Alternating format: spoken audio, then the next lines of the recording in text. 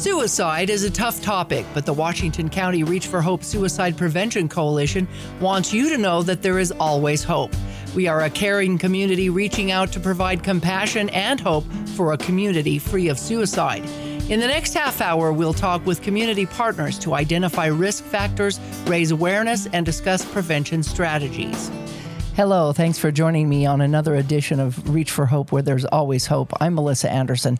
You know, this show is dedicated to women, especially those of childbearing age. If you or someone you know has struggled with the baby blues or even postpartum depression after childbearing, you're not alone. With me today is Shay Timothy, a community health specialist with the Southwest Utah Public Health Department who has studied this phenomenon. Welcome today, Shay. Thanks for coming all this way from Panguitch. Tell me a little bit about what you do and how you got into this topic. Yes, thank you so much for having me. So I am a community health specialist, as you said, and what that is someone who connects members of their own community, the communities that they work in. They help them locate the resources that are going to help them. So that's things like housing, food, childcare, even things with domestic violence, and so much more. I really feel like I act like a bridge between people who are in need, and then the other side being the resources that are going to help them. I feel like when you're going through a difficult time, you don't always know where to go, what to look for, who to talk to, and so I feel like that's where I come in. And then with this maternal mental health, I first got into it when I was watching my sister go through postpartum depression. And then around the same time, I was getting my bachelor's degree in public health, and I needed to choose a health topic that I wanted to research for an entire semester. And so I chose postpartum depression so that I could better understand what my sister was going through and how I could better help her. Yeah, that's a topic that you don't hear much about these days, even though most all women that have babies go through some sort of depression, whether it's long-term or short-term. So you studied mental health, and tell us about the baby blues. What's the baby blues? Yeah, so the baby blues happens around 2 to 3 days after a woman gives birth. And it's because of a hormonal change. Usually, as soon as a woman gives birth, their hormones like estrogen, progesterone, and their thyroid hormones plummet. And that can produce mood swings, excessive crying, sadness, and even depressive symptoms. Yeah, and we've heard of postpartum depression or PPD. What's the difference between that and baby blues? Is that difference? Yeah. So the baby blues usually will go away within 2 weeks of giving birth. Postpartum depression baby blues can become postpartum depression if they don't go away, or if they come back, or if the symptoms worsen. The postpartum depression is really similar to the baby blues, but the symptoms can be more intense and last longer. So what are the risk factors for that? So if a woman previously, before giving birth, had like a depression disorder or like bipolar disorder, that can increase their chance of having postpartum depression. It can also be if they've had multiple births, if they're of a younger age, and it can also happen if they are in like a lower socioeconomic status. And so what are some of the symptoms? So it can be like if they are withdrawing from their loved ones, they feel like they're not bonding with their baby. And then there's also some depressive symptoms, and those are like feelings of hopelessness, feeling empty, irritability, trouble sleeping, and a loss of energy. They may also have suicidal thoughts or attempts. However, postpartum depression is really individualized, even with just clinical depression. The CDC has said that symptoms, how often the symptoms occur, how long they last, and how intense they may feel can be different for different different people. So is that treatable? Yes. And what do they use? So they use a lot of antidepressants. There's some antidepressants that can be used when you're breastfeeding. Okay. They are, let me see. Sorry, I was just looking at my notes.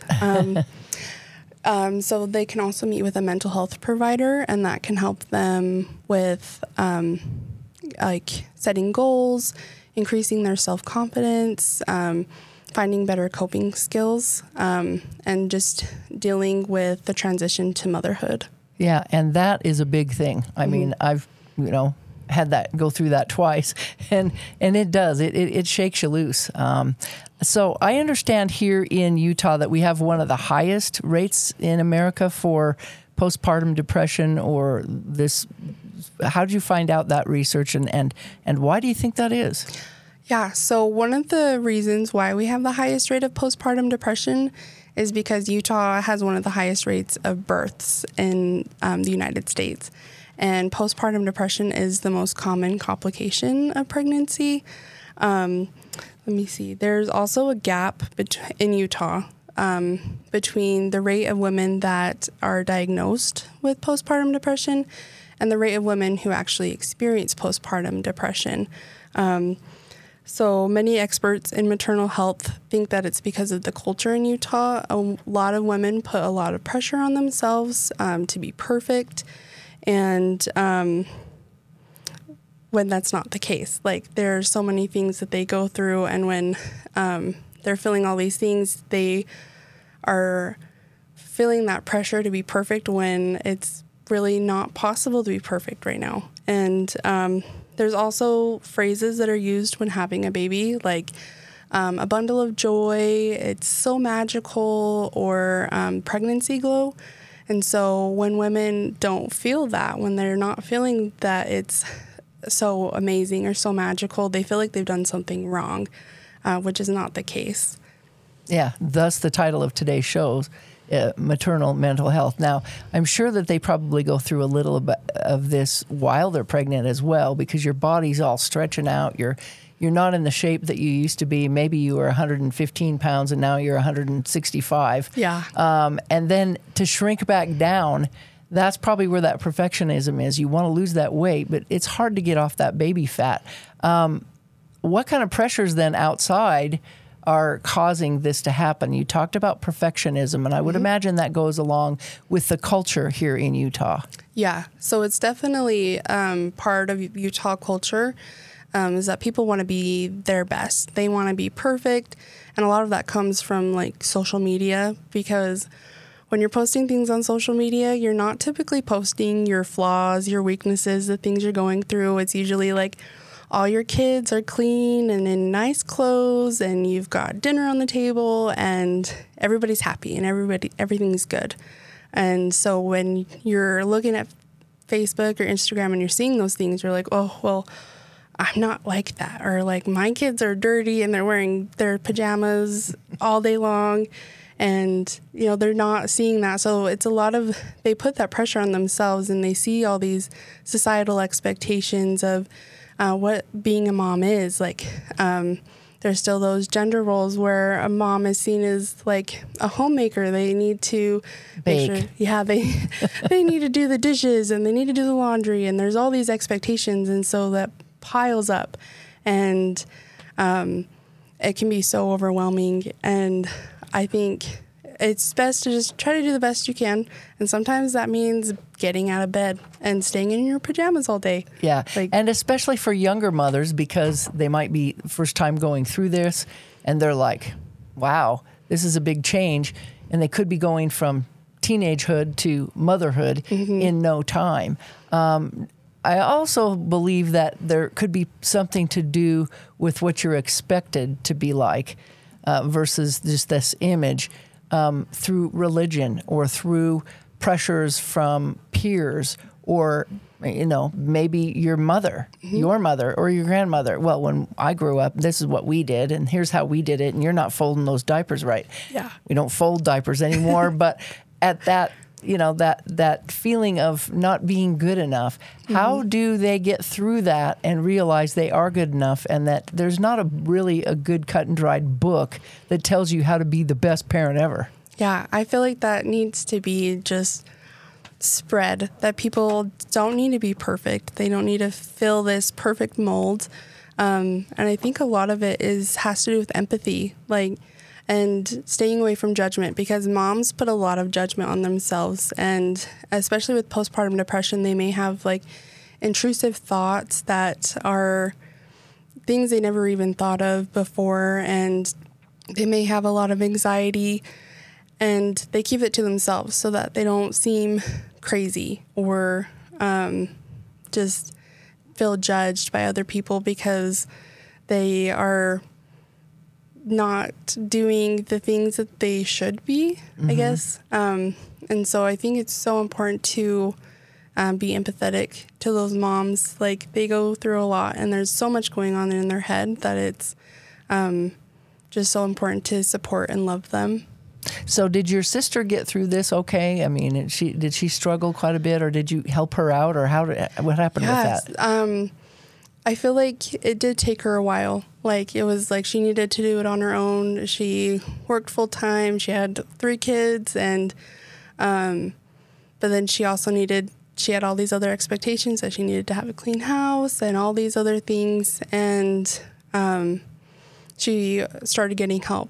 She was meeting with a therapist, and and she still meets with somebody, and they work on building their self-esteem, building their self-confidence, and loving themselves. And I think that's super important to have somebody to talk to, whether it's a therapist or a trusted friend or somebody in your life where you know that you can speak openly and that they're going to help you work through your problems. Yeah, and that's about the time when you're talking about house cleaning that you have to make a decision on whether a clean house or taking care of yourself and your kids, and let that dust build up for a while, or hire a house cleaning. Or maybe we need Rosie the robot from the Jetsons to come over and take care of everything. Right. They have the AI technology with the new vacuum, so you just set it and let it go. Is postpartum depression then common? Oh, yes. It's very common. About 1 out of 8 women are diagnosed every year. And then this is where we see the gap, is that 1 in 3 women in Utah either experience depression during pregnancy, anxiety during pregnancy, or experience postpartum depression. Yeah, so if they come in and they try to get help for that, they're not going to be ridiculed or told, you're just weirdo. Right. Where would they go for that help? Do they go to their OB doctor? They can. A big thing is you can go to your primary care physician, and often they will check your hormone levels, because you might not have bounced back. Because I said, your hormones decrease after having a baby. So it could be that you're still lacking in those hormones, and so they can do labs and check your hormone levels. And if that's an issue, if you're lacking somewhere, they can prescribe you a medication or prescribe you those hormones. And they can also prescribe antidepressants. They can meet with a mental health provider as well. And there are so many options in the state of Utah. Yeah, that's good to know. So there's resources out there through the Southwest Health Department, Public Health, Southwest Utah Public Health Department. And you cover what counties? So I cover Garfield and Kane counties, but we have community health workers in Washington County, Iron County, and Beaver County. Great. So just reach out to your health department, and they should be able to help you with that as well, especially if you're that lower income that we were talking about earlier. When could all of this, even with the hormones and the imbalances and things, become dangerous to the baby? Is it okay to take this medication or get this change with this help while you're going through this? How is it dangerous to breastfeed after that? You said something earlier about it wasn't. Yeah, so there are a lot of antidepressants that you can take while breastfeeding, and your physicians are so prepared. They know what you can and can't take. It's when you don't get help, when it can become dangerous for the baby or harmful. There's cases where if a woman just can't take care of her baby, then the baby might have experienced neglect. There are also some rare cases where the woman or the mom may harm their baby. That is one of the signs and symptoms of postpartum depression, is even having thoughts about harming your baby. And then if it goes untreated and when the baby grows up and becomes a young child, they can have behavior problems. They can have cognitive and emotional developmental delays. So that's kind of where it can be more harmful for the baby. So it's almost, are there early warning signs for this, what I would consider psychosis? Yeah. So that's postpartum psychosis is basically what happens when it doesn't get treated and it becomes more severe. It happens in about 0.1% of women. And this is the warning signs for this, and how you can tell the difference between postpartum depression and postpartum psychosis is they experience hallucinations and delusions. And then when somebody's experiencing that, it's a medical emergency, and they need to get help immediately. Yeah. And I'm sure there's resources out there to help these women with all of this if they'll just reach out, right? Oh, yeah. I even have a bunch listed here. There's a couple hotlines that they put together because this is becoming a more understood issue. And so there's a national hotline. It's the National Maternal Mental Health Hotline. And I do have the number here. I don't know if... Go ahead and read it. Yeah. It's, so you can call or text this number. It's 1-833-943-5746. And it's free, confidential hotline for pregnant and new moms. And they also offer both English and Spanish. And then there's the Postpartum Support International Utah hotline, and that number is 800-944-4773. And that one is you're actually connected with local volunteers. These are women who've been trained to deal with postpartum depression, anxiety, but they've gone through it. They can really relate to the people that they help, and that's also free and confidential. They offer support and information. So that's a good resource and people to talk to. There are people who will understand what you're going through. There's one that our WIC program through the health department, they give this out to their moms that they work with. And it's a podcast for pregnant and new moms. And it focuses on postpartum depression, postpartum anxiety, postpartum OCD, infertility, if you had a traumatic birth with one of your children, or if you're just struggling with the transition to motherhood.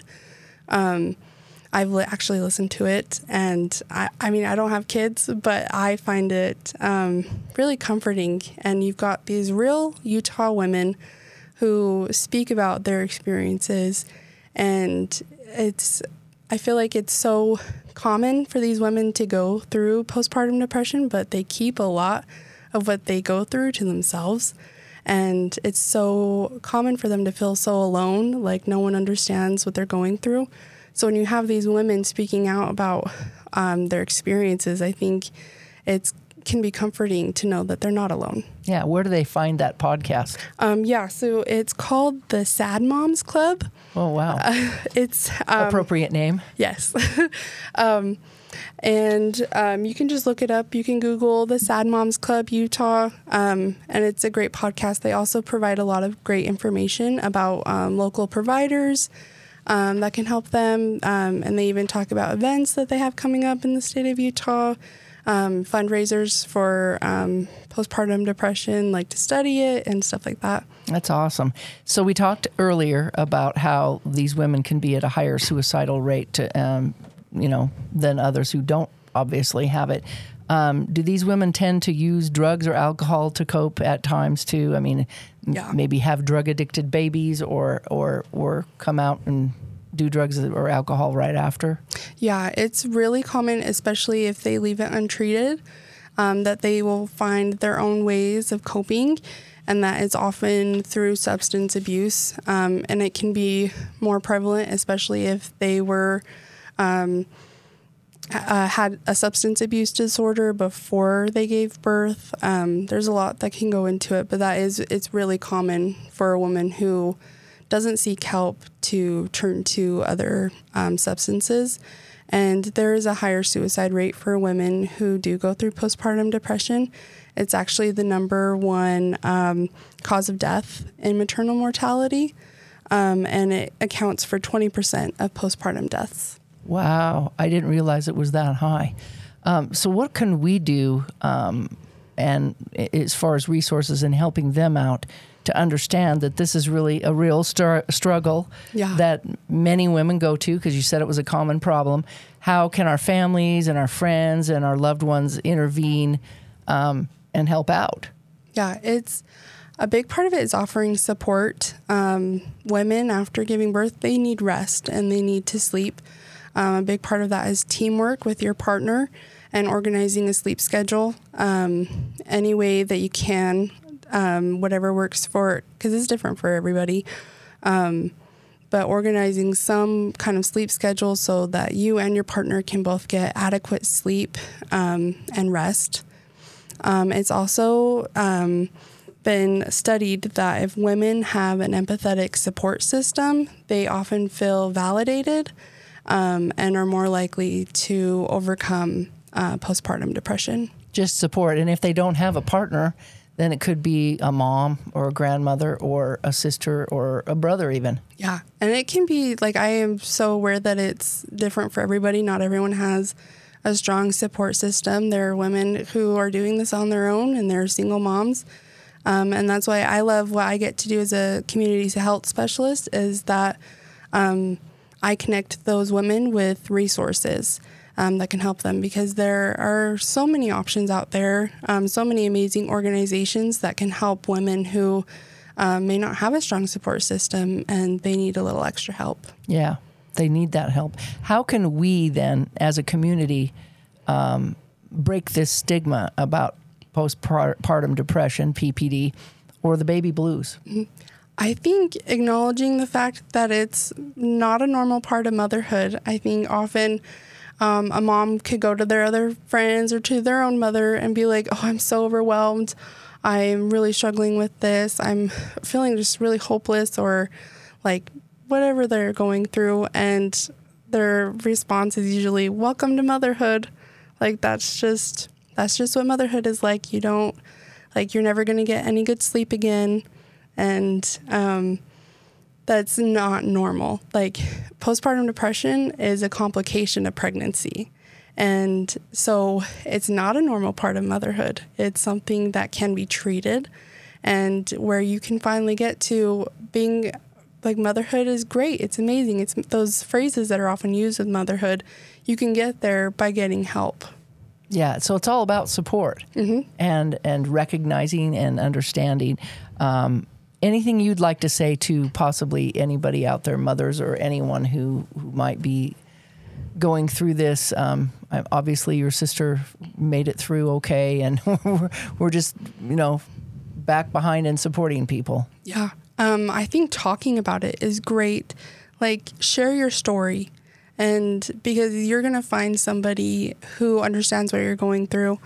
I know for me, I've struggled with anxiety and depression in the past, and it can be incredibly lonely, and you feel like you're the only one going through it, and no one understands how you feel. But mental health disorders is becoming more talked about. Yeah. And when people have shared their stories with me and shared the experiences that they've gone through, I'm like, wow, I'm not alone. That's right. Other people out there know exactly how I feel, and it can be very uplifting and empowering. And so for women out there who are struggling with postpartum depression and anxiety, I would just tell them that they're not alone, that there are people out there who care for them and love them, and they can get the help that they need. And that's what we say here. There's always hope. Thank you so much, Shay, Timothy, for joining us today on the show. And thanks for our audience for being such good listeners. And, remember, there's always hope right here. So reach out. Thanks. The Reach for Hope Coalition wants you to know that we care about you and we are here to help. If you or someone you know is thinking about suicide, reach out. You're not alone. To access resources for yourself or others, visit our webpage at reachforhopeutah.org. That's reach, the number 4, hopeutah.org. If you are experiencing a crisis, please call or text the Suicide Crisis Lifeline at 988, because you matter and there is always hope. This has been a production from a podcast studio.